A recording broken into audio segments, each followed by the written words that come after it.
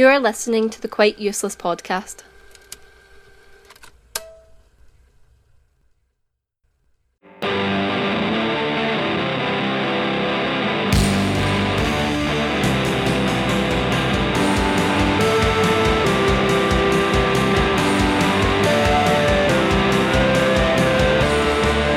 Hello and welcome to the Quite Useless podcast. My name's Jordan Shaw. I'm Paula Rego. This week we're talking about Season 5 of Netflix's Orange is the New Black, Lorde's new album Melodrama, and the untitled abortion series by Portuguese British artist Paula Rego.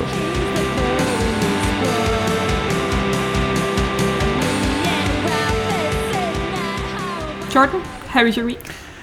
It was fine. Yeah, it was alright. That was such a sad sigh. It was fine, yeah.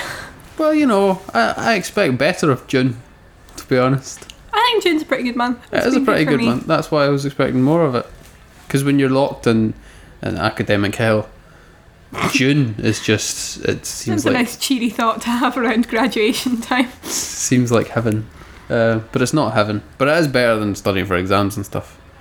But I dare say that my week pales in comparison to yours, based on your Instagram photos. I did have a nice week. Yeah. I was up in Aberfoyle, looking after my mum and dad's house and looking after our 2 dogs. Why did the house need looked after? My mum and dad were away for their yearly holiday for their anniversary. Oh, nice. And yeah, so Martha was working in Dundee, painting set all week, and I ordered a new phone, fought with the delivery men for 2 days, and lay out in the sun. It was pretty nice. Good. Yeah. Do you have any artistic experiences to share? I did. Martha and I went to Dundee Rep to see Room, the NTS adaptation of the book/movie. Yeah, so it was Emma Donoghue who wrote the script for it, and Cora Bissett wrote and directed. She directed it and wrote 4 of the songs, and Catherine Joseph wrote the other 4 of the songs. And it had been in London, I think, for about a month, and then it was in Dundee for a week, and then it's at the Abbey Theatre in Dublin. I think it is in Dublin. Yeah, so they're over there for, I think, another 5 weeks, which I found quite odd considering it was an NTS production. But, you know, National Theatre productions come up here and things like that. So. Yeah, 100%. When you say book, was it based on a novel, or do you just mean the script? Oh no, it was a novel. Right. It was a novel by Emma Donoghue, who I think is Irish Canadian, and it's a really fantastic book. Basically written about this woman who's been held captive in a room for the last 7 years, and it's her and her son who she's had with the kidnapper, and it's all told from the son's perspective, which is really, really nice, and you get this kind of innocence, but she manages to draw in the depth of the kind of horror about what Ma is the other character, what she's been through. And the film came out in 2015 and Brie Larson won the Oscar for it, and then this is the musical. How does that dark material work then as a musical? It really does work, actually. I think so they brought Ma and Jack is the wee boy's name. There's the 2 of them, and they kind of lead most of the play, but the only way they could really think of to make it possible for Jack to exist and have the kind of big bellied songs that he should have in a kind of musical setting was that they had an older Jack who played alongside Ma and Jack but wasn't seen by either of them, and it was really, really nice. But it wasn't a traditional musical in your jazz hands, big dance numbers kind of sense. It was more like a play with a lot of music in it. Okay. But it wasn't like big upbeat numbers. But the music was really nice. It really fitted with the tone of the piece, and the way that they used the set was fantastic. There was this bit and the whole audience just like intake of breath, because it completely just blew you away what they managed to create on stage. It was really, really interesting. I was also at a National Theatre Scotland production this week. So you were? I say production, I'm not entirely sure what it was. And when I got there, I was talking to one of the the people who was organising it, because it required a great deal of organisation and a great deal of explanation. And I asked them, what do you think this thing that you have made is? She was like, nah, I don't really know. It was a sort of, it was a production. It was produced a kind of art piece. It was called Submarine Time Machine. And it was along the Firhill Canal, I think it's called. I've never been around there before. But it was a series of about a dozen performances going on all the way along the canal. Was it up by Rock Villa, the NTS building? Yeah. Right there. It was to celebrate, I think, they're moving into that. Right. It is a beautiful space up there. Yeah, it's lovely. It was a lovely view along the canal and stuff. That was what I liked most about it. Was just walking along the canal. It was nice weather. But they had a dozen performances going along all the way around the canal, and each of them was a little vignette from different periods in Glasgow's history, going all the way back. Most of them were in the 20th century, but there was one going all the way back to the 18th. It was just little vignettes of performance, song, stories, and things like that. And it had quite a big cast, didn't it? It had a huge cast, yeah. Because there was a dozen performances going on, and each of them had, about five performers in it. I didn't get to see them all, and it seemed like there was one, it's called Submarine Time Machine, and there was one performance that took place inside a submarine. And I say that in inverted commas because it wasn't actually a real submarine, but it looked very impressive. It was a canal boat with additions built onto it. But you had to book into that. And when I got there, it was full. But the best bit, as I said, was just walking along the canal, and it was I met some swans and baby swans, like ugly ducklings. They were very friendly.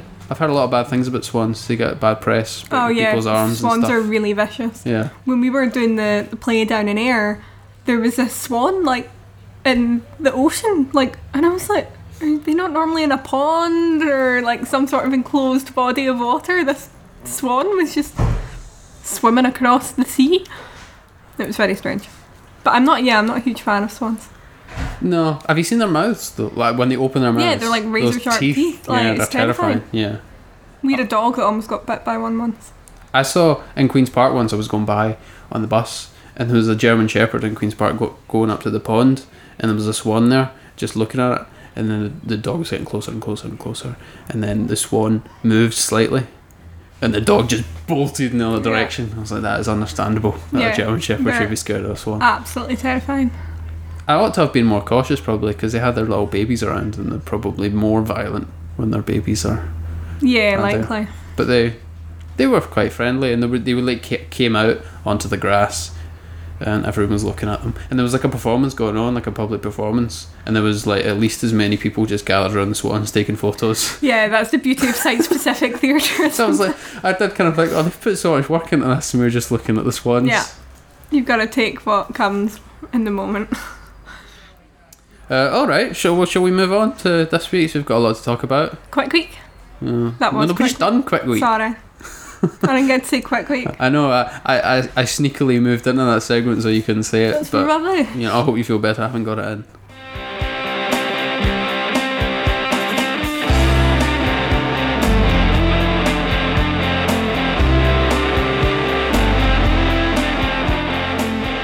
So, first up this week, we're talking about Orange is the New Black. Season 5 came out on the 9th of June, my birthday.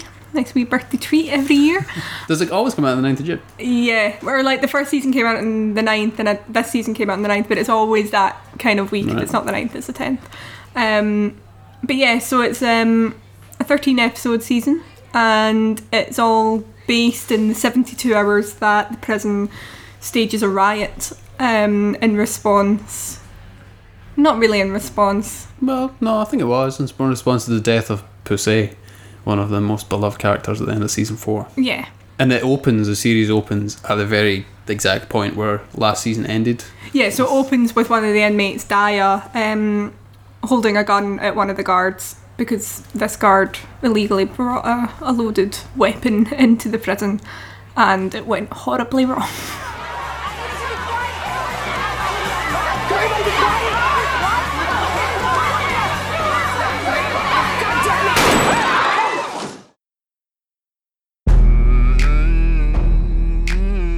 We want to turn this place right. We have to speak as one united group.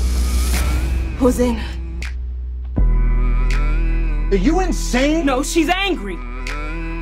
We're all angry. You done our girl wrong, Mr. Caputo. And we want justice. To whom it may concern, we the inmates of Litchfield are human beings. We are protesting the abusive conditions under which we are being held. We're gonna give them a show. Gonna be super famous. Don't forget to smile.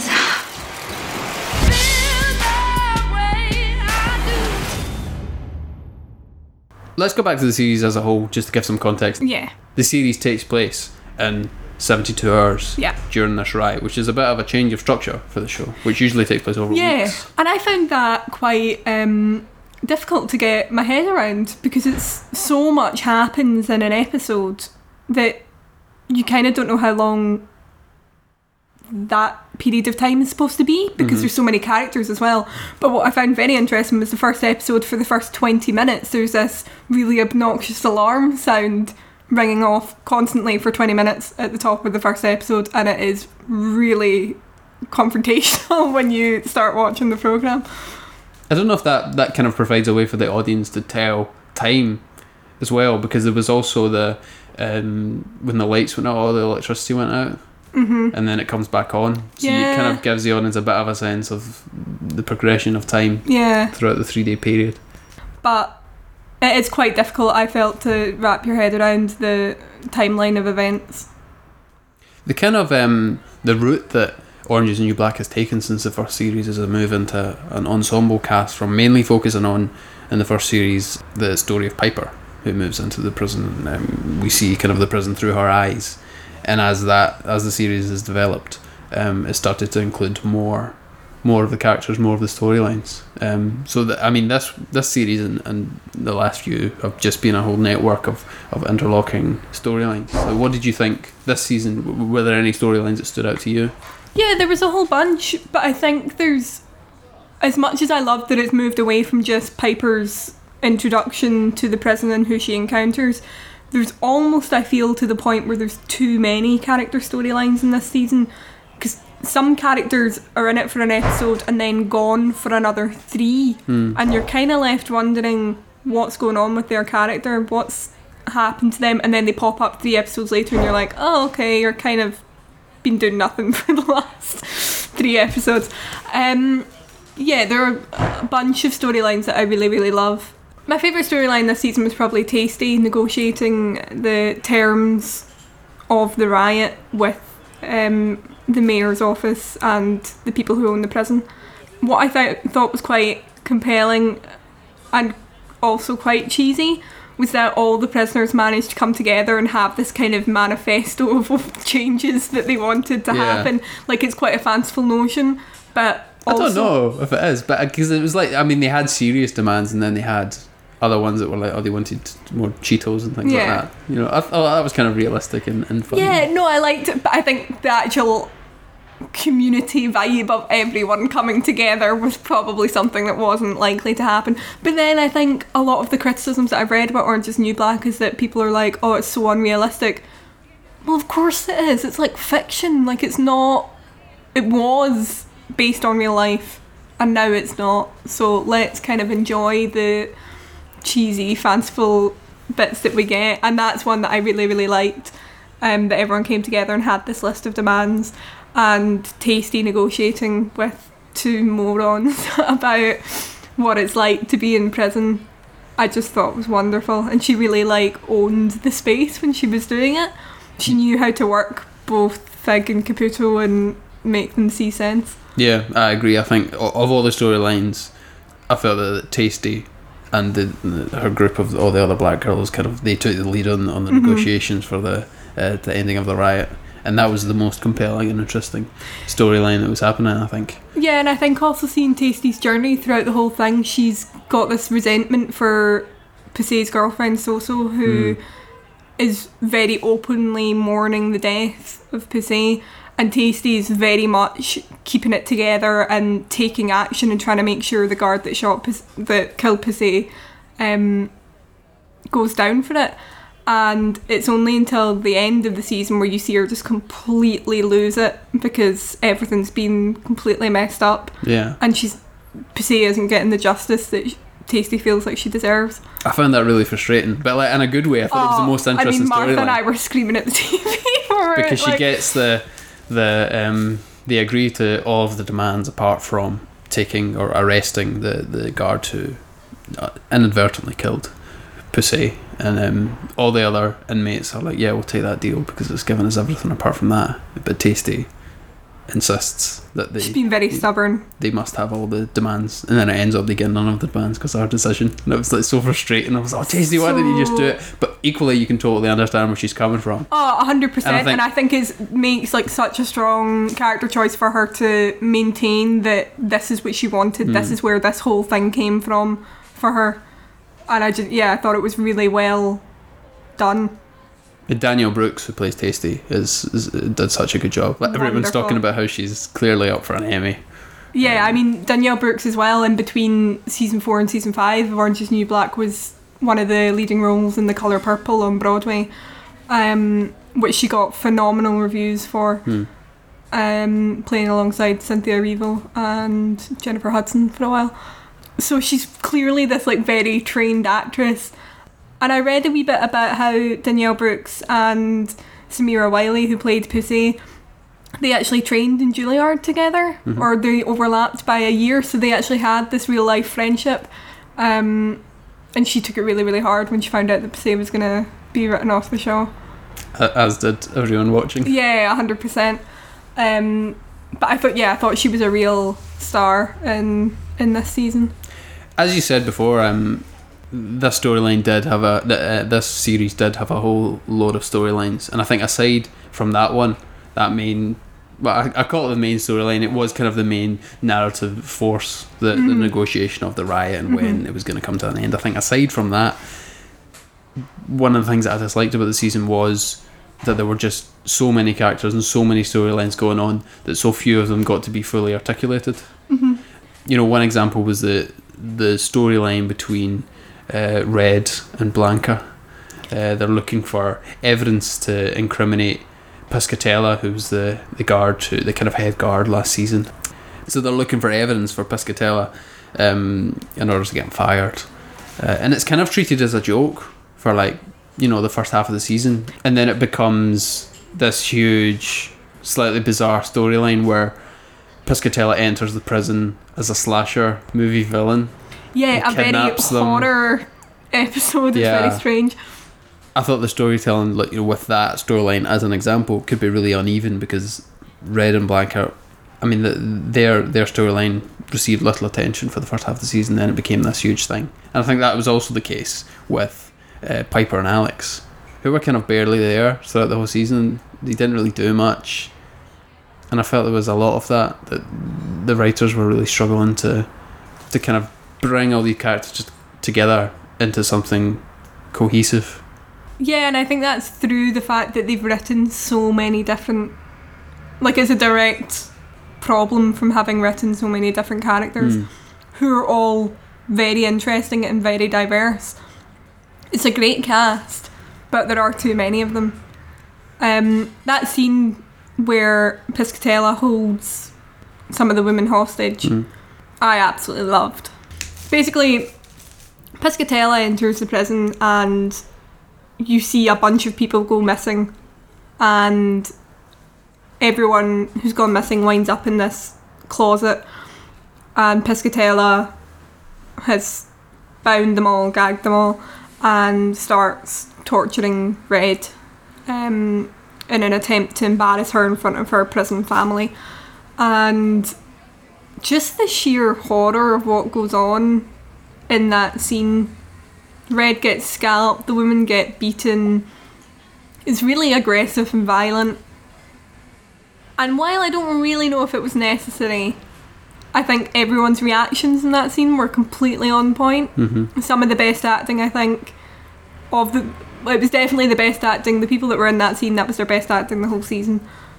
And it was actually directed by Alex Voss, Laura Prepon. Really? Yeah, she directed that. There's a photo one of them posted of her directing with one hand tied around her back. I just thought everyone's reactions in that were absolutely stunning. It was a really high intensity scene. And as we were talking about at the start, the way Orange is the New Black kind of treats its characters and changes the audience's response to them. I think Piscatella was an interesting character in this season in this regard, in the same way that Bailey was the guard that killed Pussy, because Piscatella went from this crazy slasher villain who was essentially torturing the women in the prison, and then we get a flashback to Piscatella in a previous prison, where he killed a guard he killed an inmate who had attacked his boyfriend by chaining him up in a shower and turning the heat on to the max in order to kill him. And I actually read that was based on a true event that happened in a prison. Yeah. Wow. So, which is incredibly dark.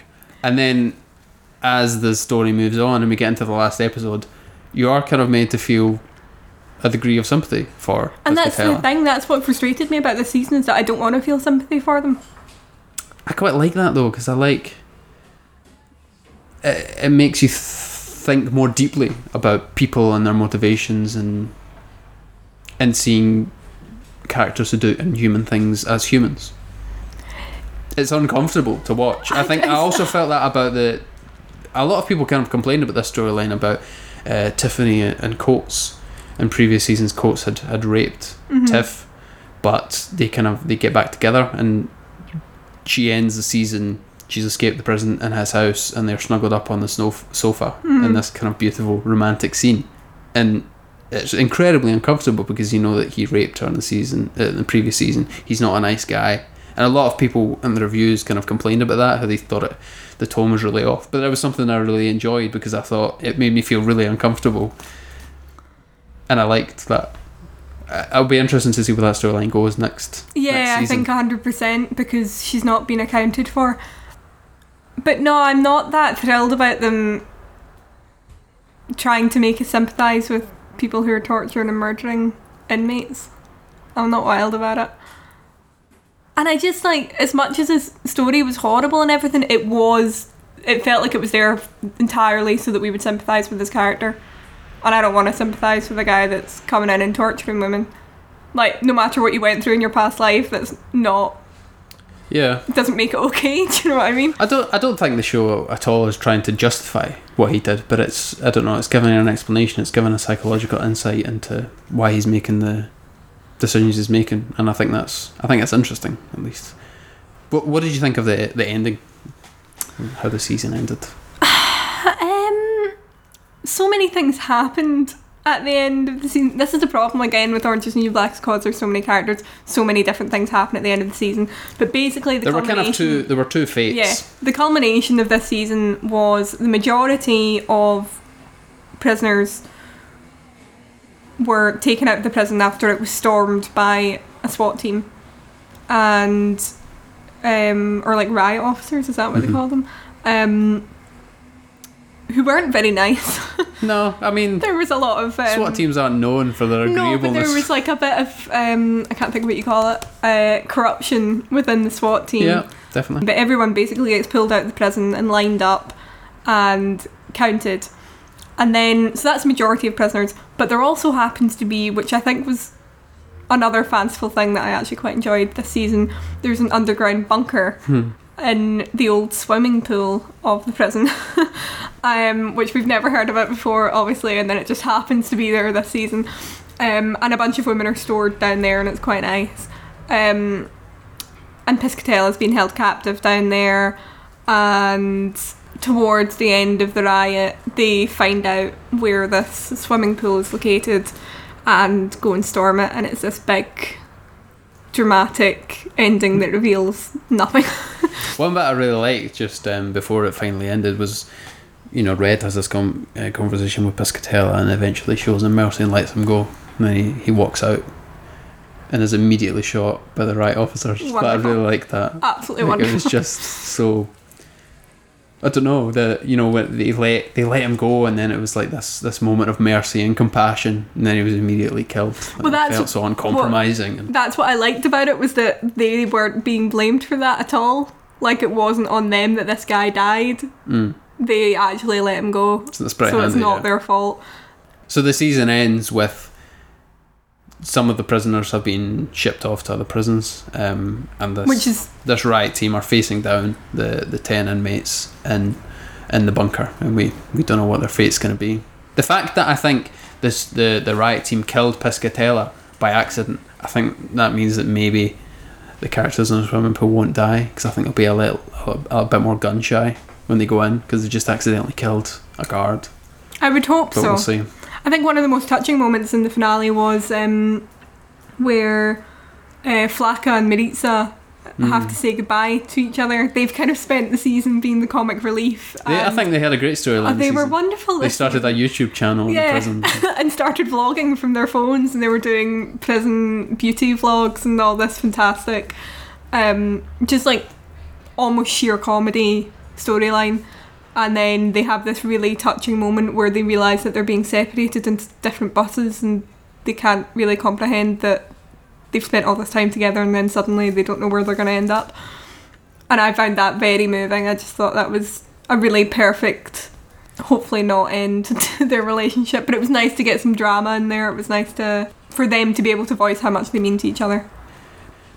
I think, although I enjoyed sort of sections of this season, like the relationship, for example, between Flacca and Maritza and Tasty's story, and also the flashbacks with Frida, I really enjoyed a lot of the music there, of her as a Girl Scout preparing during the Cuban Missile Crisis. Although I enjoyed those kind of parts, I did feel that the issue was that the season, unlike the last season, where they had all these guards, the new guards that came into the prison, and the kind of the fulcrum of the season was that they were fighting against these guards. I felt that this season there was little tension, because I never felt that anyone was really in danger. You were talking about the lack of realism.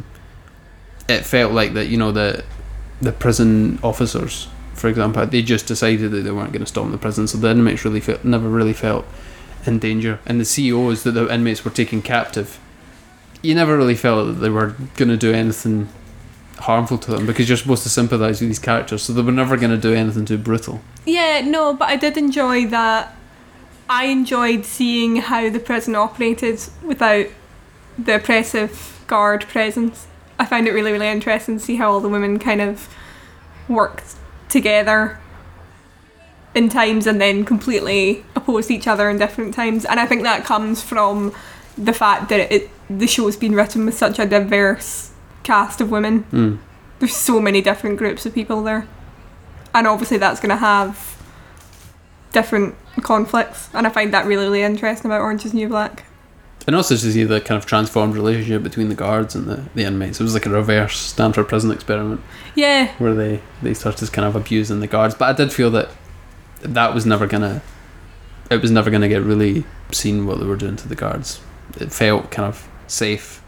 And that, as well as the kind of proliferation of storylines, that this season felt a bit weaker than the last one. But I also felt with the end that it does show a lot of promise for previous seasons, because they have the opportunity now. That they said repeatedly towards the end that Litchfield's never going to be the same again.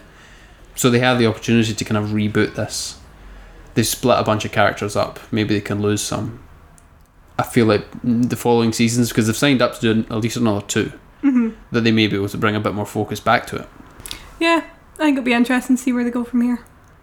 Did you enjoy the season overall? I really enjoyed it, but I understand that there are flaws in it. But I like Orange is the New Black as a complete work of fiction, and I just enjoy it for what it is, and then it's done. Like, it's a really good week of television for me.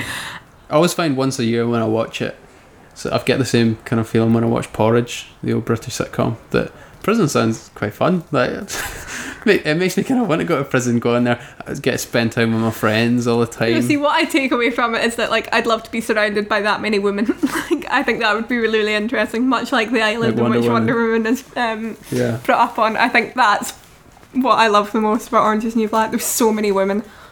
It does kind of provide an interesting kind of escapism, but also a sort of terrifying escapism, because it can be so brutal. Yeah. But I enjoyed this season, on the whole. Some really interesting performances.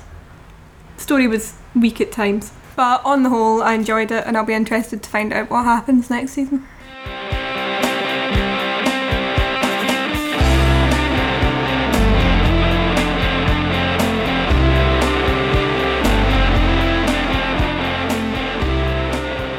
Next, we're talking about the new album by New Zealand singer-songwriter Lorde.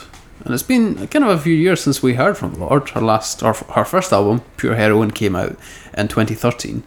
And it's been almost 4 years. A 4-year wait until her second album, Melodrama, which has just come out this week. It's produced by Jack Antonoff, or co-produced by Jack Antonoff from Fun.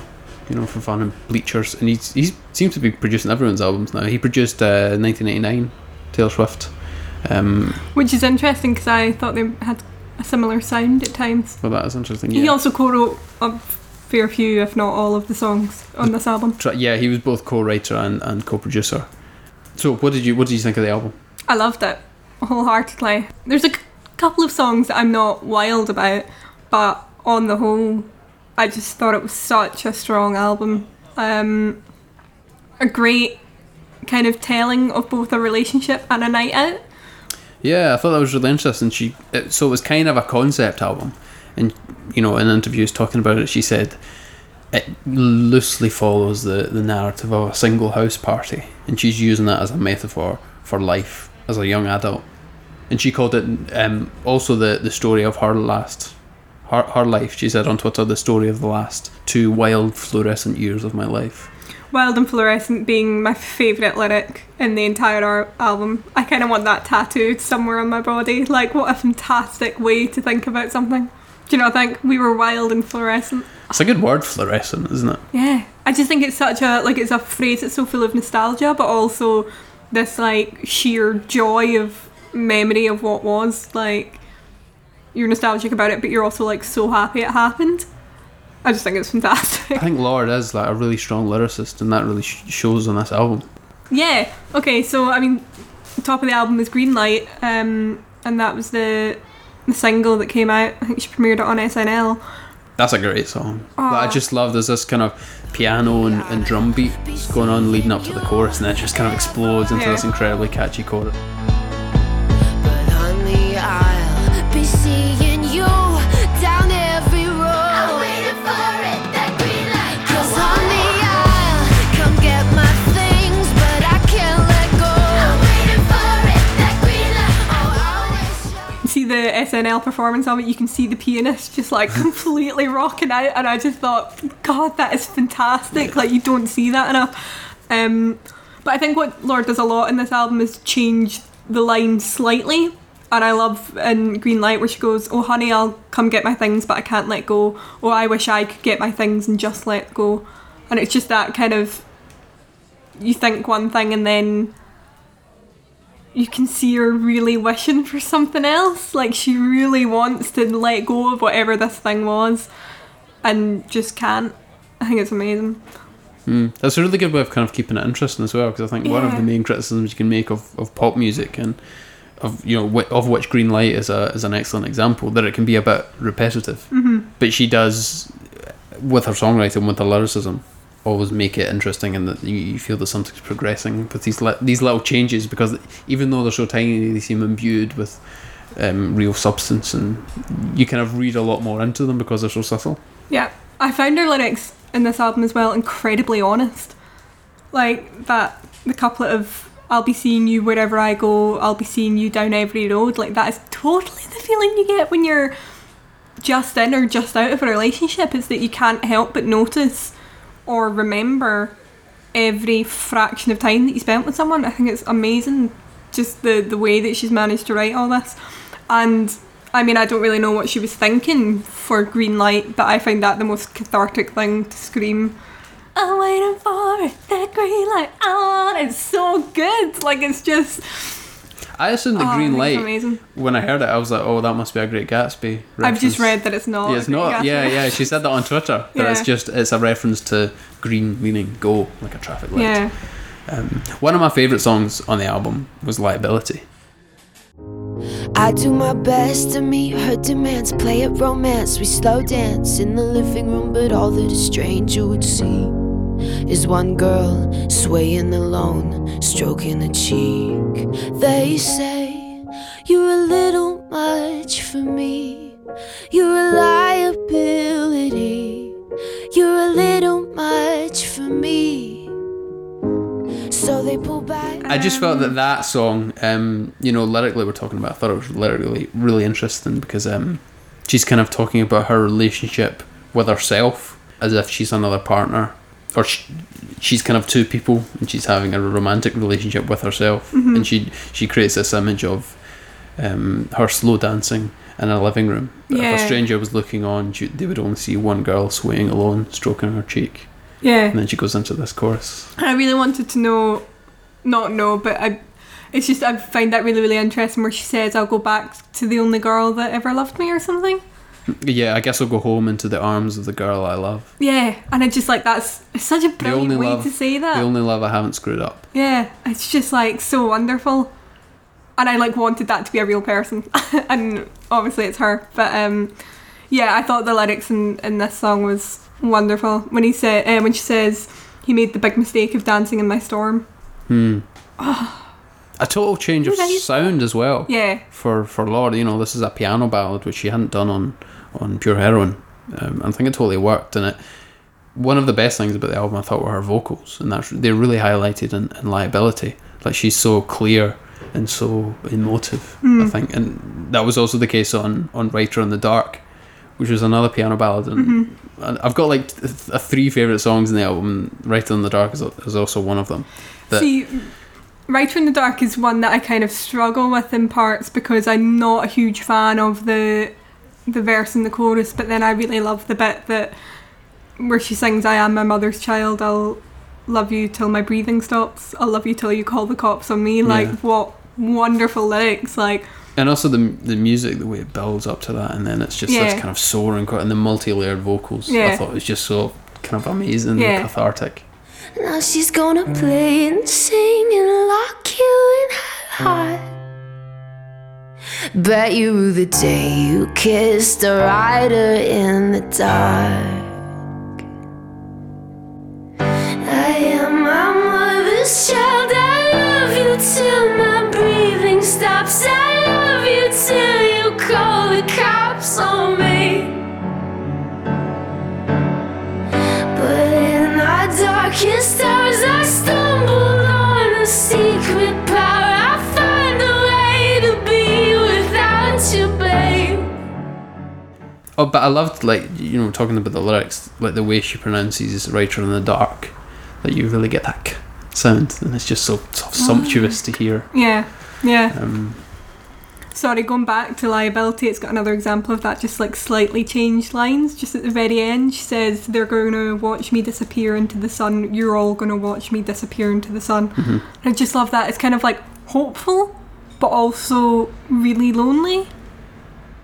Do you know what I mean? It's like the sunset is supposed to be a really happy thing, but she's gone there alone. Like, you're all going to watch me, because I'm going to be the only one there.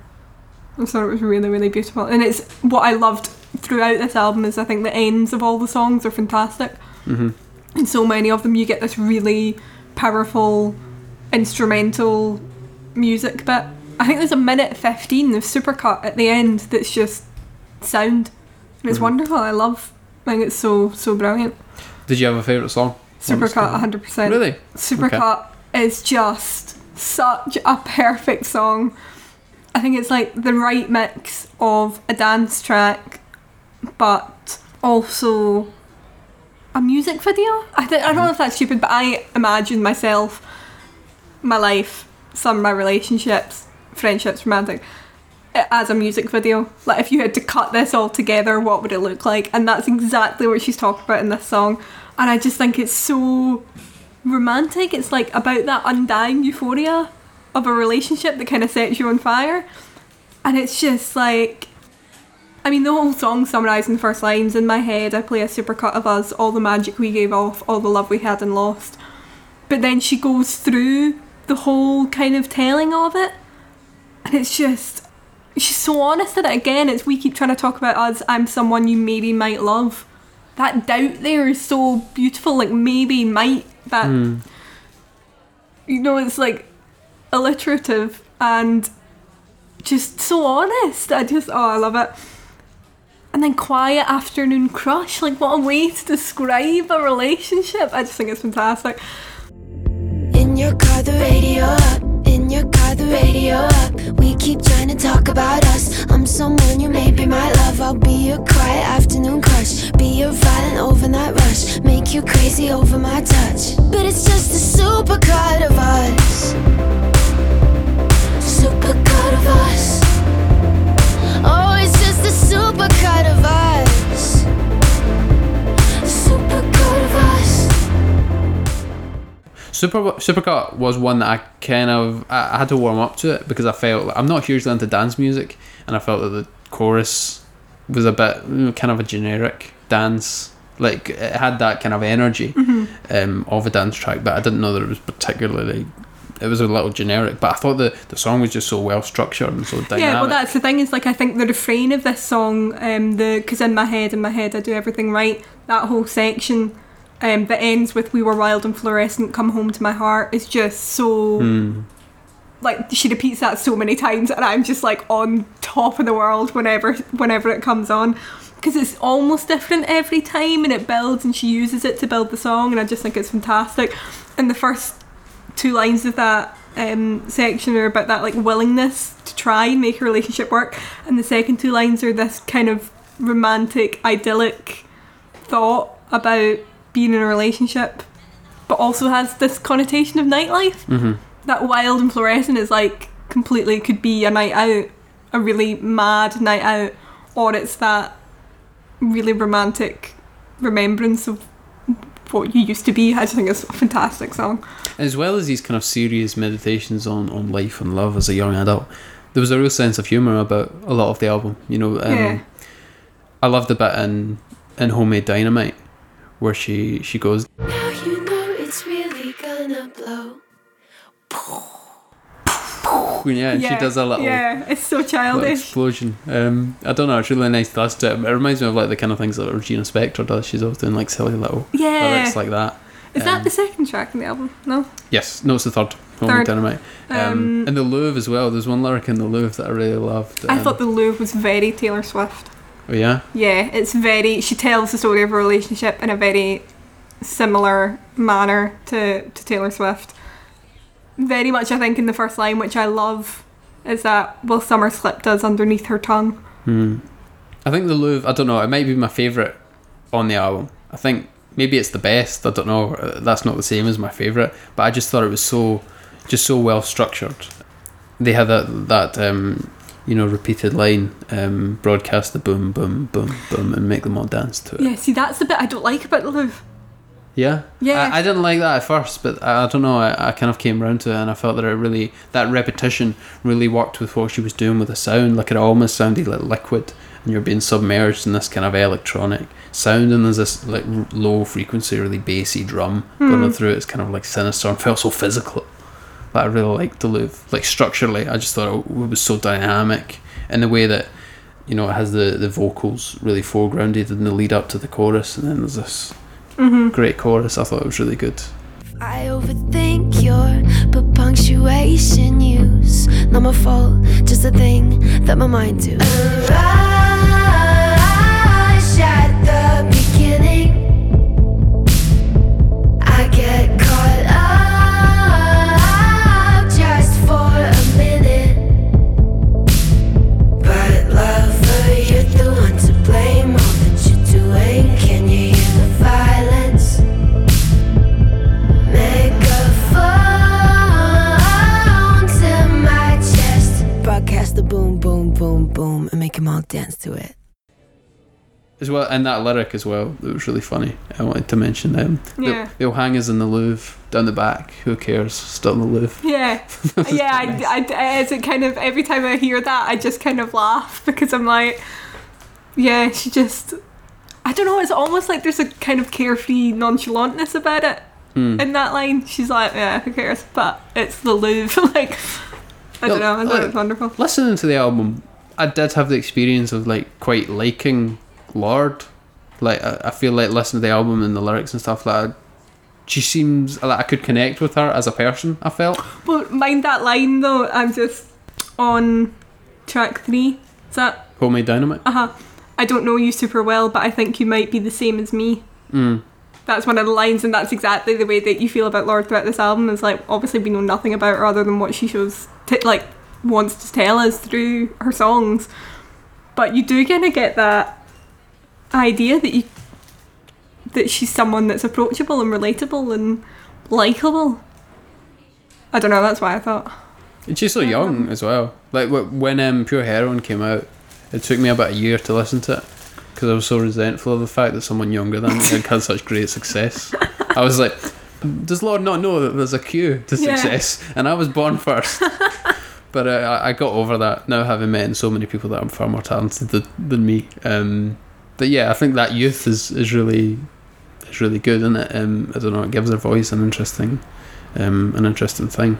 You know, we've had almost 4 years since our first album, which is quite a long time for a second album, especially at the stage in her career that Lorde is at. She's so young, you'd expect her to follow up pretty quickly on her first album, but it's been a while.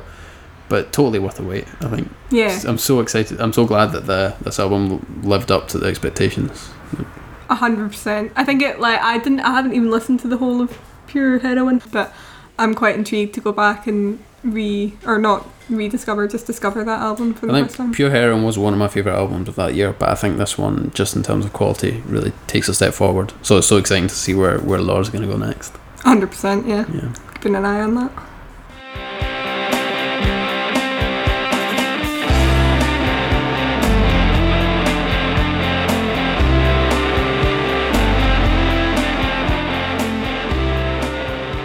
And now it's time for Choice Cuts, the recommendation segment of the podcast. And following my experiences last week with Marina Keegan's essays, this week I've recommended to Poppy the work of Paula Rego. Paula Rego, if you're not familiar, is a Portuguese artist who moved to Britain when she was in her 20s to study here, and has mostly been working in Britain since then. She's also a dame. A mark of her excellence. Yeah, she's Dame Paula Rego. And her work is quite eclectic, and she's moved in her career from earlier working on kind of abstract things to a more representational style. Often her work focuses on women, and the piece that we're going to be looking at today was worked on in the late 90s. It's called Untitled, unhelpfully, and it's her exploration of abortion in Portugal, and her views on the plight of women in 20th century Portugal. Kind of a response to the fact that it was illegal to get an abortion in Portugal for so long. It was, yeah. What triggered Rego to work on these pictures was the 1998 referendum in order to legalise abortion in Portugal, and the no vote won by just over 1%, but the turnout in the election was 32%. It was less than a third of the population turned out to vote. And Rego was so appalled by this, she was like, okay, there's something, we need to do something. I need to kind of motivate the population, because she'd seen the kind of horrors that women had been subjected to, not being able to access abortions. And she was like, I need to do something to change this.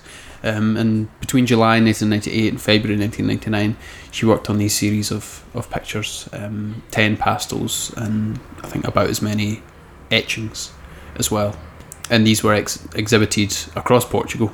And the idea of including the etchings was to increase the range, because the prints are easier to transport than the pastels, so she could move them to where the prints couldn't go, to where the paintings couldn't go. Sorry. See, I wasn't a huge fan of the etchings.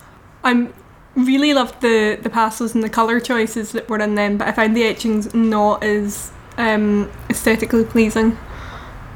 Well, interesting that you should use aesthetically pleasing, because the colours and the pastels are kind of an odd choice. I think you wouldn't expect something so bright to be used to portray such dark subject matter. But I think it provides a really great contrast to the look of the women who are in the pictures. Who some of the women are looking directly at the viewer, and others are kind of curled up in pain or in sorrow. But I really love the really vibrant colours. There's like one with yellow and then a blue and then a red belt, and it's just really stands out to you, which I think is good when it's about that kind of subject matter. It's like it kind of should catch your eye. And Rego herself said that this was her intention. She said that she wanted to make them look agreeable, is the word she uses, in order to make people look at the subject matter. Do you want to just kind of give a sense of what the pictures depict? Yeah, so there's different women in varying states of getting an abortion, really. There's a couple sitting on top of bowls or jugs, others lying in bed. As I said, some are curled up in pain, some of them are head thrown back in despair almost. Or agony. And then others are looking quite defiantly at, I don't want to say camera because I don't even know if they were photographs. The viewer. Yeah, the viewer. Quite a lot of them actually are looking directly at the viewer. And then there's an odd one of a nurse, which I thought was kind of out of place. Well, I suppose it's out of place in that all the other ones are of people having abortions, whereas this one is of someone helping someone to have an abortion. Yeah. And there's all these kind of nice wee details that she's got in the pictures, like there's a watch or someone, like the red bell, buckets and chairs, and then there's all the women are in kind of different degrees of dress, which kind of allude to the different classes and the different ages of the women there. So there's a couple of young girls dressed in school uniforms. There's a woman in what looks like a kind of corset type thing, and then there's like women in quite formal evening gowns. I believe that they are all supposed to be young girls. Oh. This is what I've read, Rego talking about it. And I agree that some of them don't. Some of them look obviously like they're young girls because their faces look young and they're wearing school uniforms. But I think they're all supposed to be pretty young, apart from that one exception of the abortionists rather than the women receiving the abortion.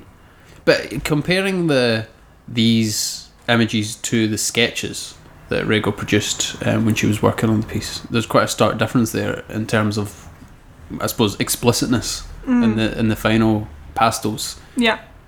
They don't really include the kind of gory details of the abortion process in the way that the sketches do. But I find the sketches very difficult to ascertain what is actually going on in them.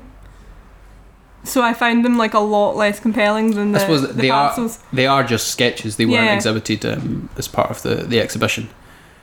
But in them they're a lot more kind of explicit about the details of the process, whereas in the pastels, those parts of the process, you can't see any blood, but blood is suggested by the use of reds, and the kind of disorder of the process is symbolised by her use of objects and buckets and things knocked over, chairs knocked over. You can see that there's been a real struggle in the process.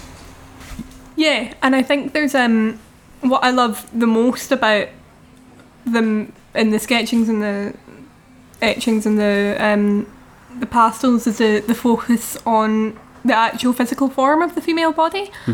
They're all quite similar, I think, but I love the way that she's drawn the legs and the arms, is that you can really see the tautness of the muscles and the shape of the muscle, which I just find really, really interesting to look at, because they're almost at angles that you don't often see in art.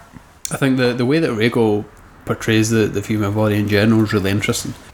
If there's kind of a dominant aesthetic in Rego's work, it would be the grotesque, and I don't really see that in this piece. But people read the grotesque in Rego's work as a kind of rejection of sexualized representations of the female. And although I don't think that the grotesque appears so much in these paintings, I think we're seeing the same thing at work. I think Rego is rejecting a portrayal of women as purely sexualized beings. She's also rejecting the idea that they're victims in this scenario. Yeah, absolutely. All the women, like a lot of them are looking at the viewer, and others are, they are curled up or they're not looking towards their audience almost. But she states that they're all there out of their own choice. They're not forced into this situation. There's a quote that says, "Crucially, they are doing this. They are not having it done to them. It is their right and their choice. None of them accepts the role of the victim." Yeah. And I just find that like a really, I don't know if empowering is the right word, but it's quite a forceful, it makes the collection quite forceful. It's very kind of hits you head on. I think that's especially true in the paintings, in the pastel, sorry, as you say, but where the subject is looking straight out at the viewer, because their gaze is just so uncompromising and so confident. The society in Portugal at this time was post the authoritarian regime of Salazar, which was, you know, deeply Catholic and it enforced Catholic doctrine. But even when Portugal had moved into a democratic model, it was still, you know, profoundly Catholic. And these women, I think, looking out, are rejecting a society that would portray them as criminals or weak. And they're kind of asserting their own power. Yeah, there's a real strength behind the images. I don't know, the gaze is interesting because I don't know whether to read it as a kind of invitation in to the paintings, or is it a rejection of the viewer and saying a kind of assertion of independence, and we don't need the viewer because the gaze is so powerful and so independent. I think it's we don't need the viewer. Yeah, that's how I took it anyway. I just felt like I was. It's almost it kind of makes you uncomfortable though, because it's like you're a voyeur who's not needed there. You get that impression from the gaze that that kind of fierce independence. We're not needed there. It is wholly their thing. But I love how some of them also look quite bored. What ones in particular do you think look? The woman in the red dress standing up against the wall. She looks quite bored. Untitled number 8. So I've not paid attention to the titles of them. The woman who's got her legs in between the two chairs. Yeah. That's number 5. And then the woman who's lying on the bed or the couch with the yellow blanket underneath her, looking up at the ceiling. That's part of the triptych. She just seems kind of like she's just waiting for it to be done. Do you know what I mean? And I kind of like that. It's almost every day. It's just quite. There's a nonchalantness that I quite like about it. I think that, you know, you say it's every day, and maybe not quite every day, but I think what motivated Rego to make these pictures was the fact that abortion was such a common occurrence. Yeah. And you know, Portugal at the time, you know, without the use of contraception, it was something that women had to go through all the time, and without a legal means of doing that, it was always going to be a brutal process. But I think the strongest thing about these pictures is the way that they kind of challenge the black and white thinking that happens in debates on abortion. You know, it's such a and it's such a kind of prevalent topic just now. I read a statistic recently that says that women who are married and who have already had children are like the majority of women that go and get abortions.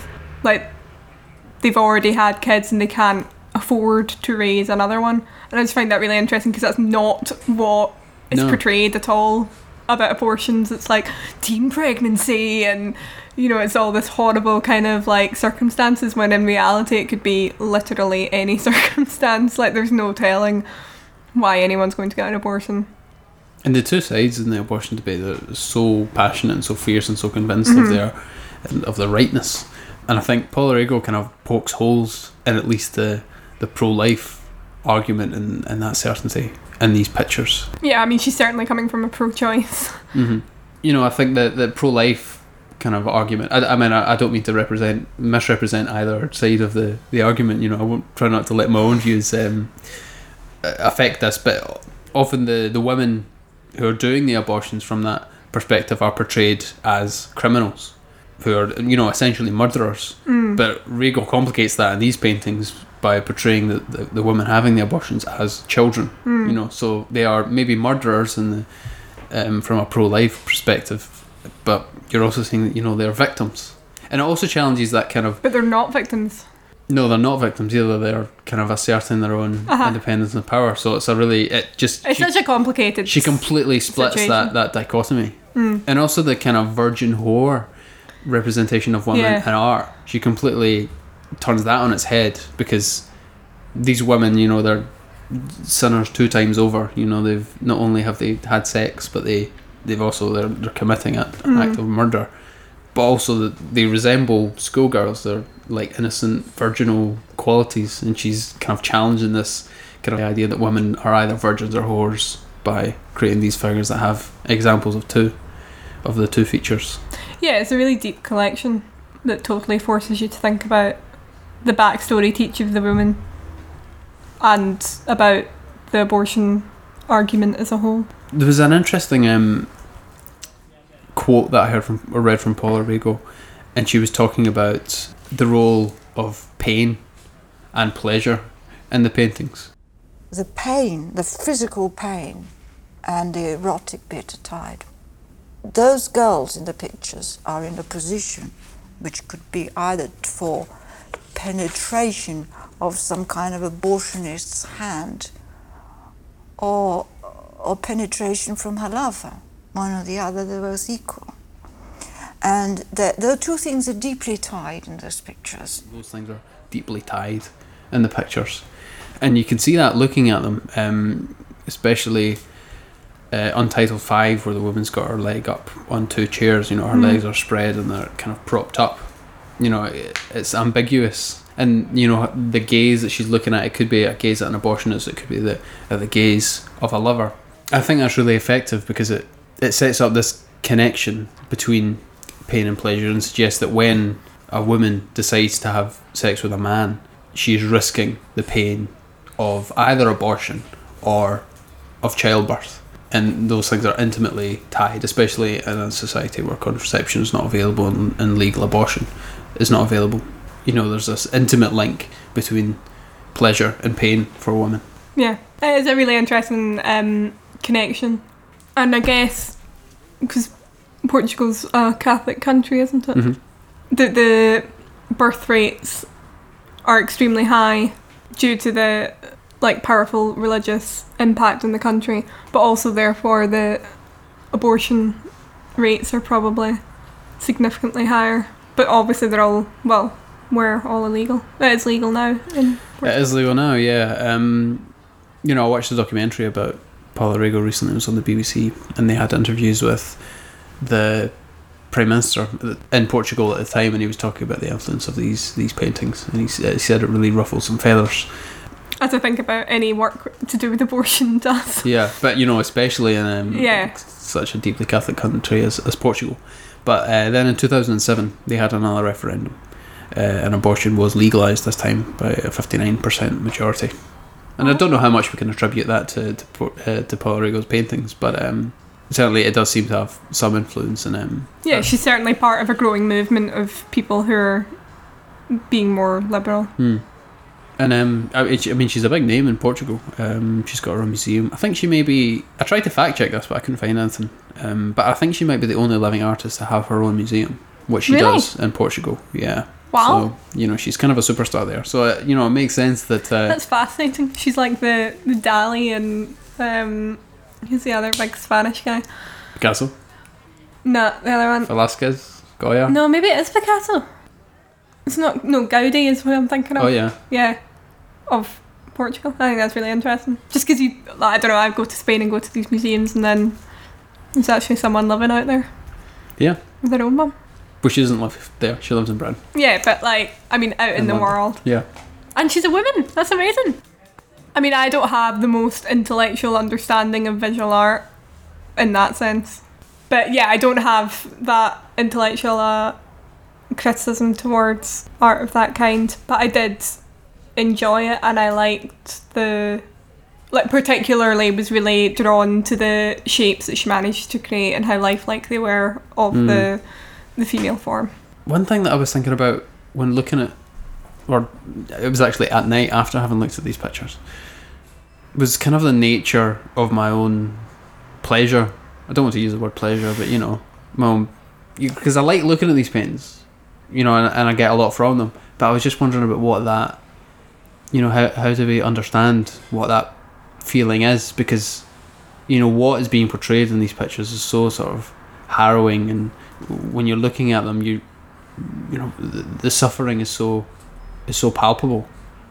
Yet you can also enjoy looking at them. So what is that that's so enjoyable? Well, it's a bit like a lot of the criticism for Orange Is the New Black is that it was trauma porn, in that situations of horror and traumatic situations were made purely for the viewer's enjoyment. But what is that then? Where does enjoyment come from, do you think? We as humans love drama. Is it drama? Yeah. Is it the drama? It's conflict. Of the abortion. Is it conflict in there? I suppose there's the conflict between... Well, I don't know. I find the images quite dramatic because of the shapes that are used in them. because of the expressions of the body and the fact that it's a full body expression. It's not just a look on someone's face. It's this complete, every limb is involved in the choice that's being made there, and that is really dramatic to look at. I suppose conflict is an interesting way to look at it, because these pictures are filled with conflict, both between the woman and the fetus and the woman and society. But there's also, though, in quite a few of them, the conflict of colours, because all the colours are really standing out. But then, all the women are white, and they've got all very pale skin, so that stands in complete conflict to the rest of the colours. So the conflict of subject matter and colour. But I think there's maybe a difference when talking about conflict between Orange Is the New Black, which has a narrative which progresses through time, and these pictures where there's sort of a narrative there, but you put it there. It's not this. I don't know if it's the same experience as watching a story unfold. Oh no, I don't think it's the same experience at all, but I think there is that human enjoyment of seeing suffering, almost. I've heard the theory before that we enjoy watching people suffer because it makes us feel sympathy, and we like that because it tells us that we are sympathetic people and we're nice and we care about people. Yes. But your experience of these paintings, positive, or pastels? I keep calling them paintings. Sorry, pastels. Yeah, I thought they definitely gave me a lot to think about, and I did, as weird as this sounds, enjoy the aesthetics of them because of the way that she portrayed the female form. I thought was really interesting. Well, we'll put a few of them on social media, on Instagram, Facebook, and on the website if you want to look at them. But you can also Google Paula Rego. Abortion would bring them up, but the series is untitled, so I guess it's harder to find. But we'll make them available if you want to check them out. I guess that wraps us up for the week, or for the fortnight. We're doing this fortnightly. Well, we'll record one next week and see if we. Will we? Yeah. We will. I've got to make Jordan do things. What you guys don't know is that we record the intro about 7 times before you hear it. I have to practice. I get so nervous. I have to build myself up to it. Right, we're done. Veered off long enough. Yeah. Okay. Well, if you want to get in touch, we've had some good feedback about last week's podcast. Yeah, we've had some very exciting, very long feedback. Yeah. Thank you, Ida. And we really appreciate that. You taught us some good stuff. So if anyone else wants to get in touch, you can do it via email at hello@quiteuseless.co.uk, or you can get us on Facebook, the Quite Useless Podcast, or on Twitter, or on Instagram at Quite Useless Pod. And we would love to hear from you if you have any suggestions of what we might want to talk about. I think next episode we're going to be talking, among other things, about Netflix's Glow. A new series has just come out on Netflix. Yes, I've just finished it this morning. I haven't seen any of it, so I'm looking forward to it. I'm going to write my thoughts down so I don't forget. So, we will see you in the next episode. Bye.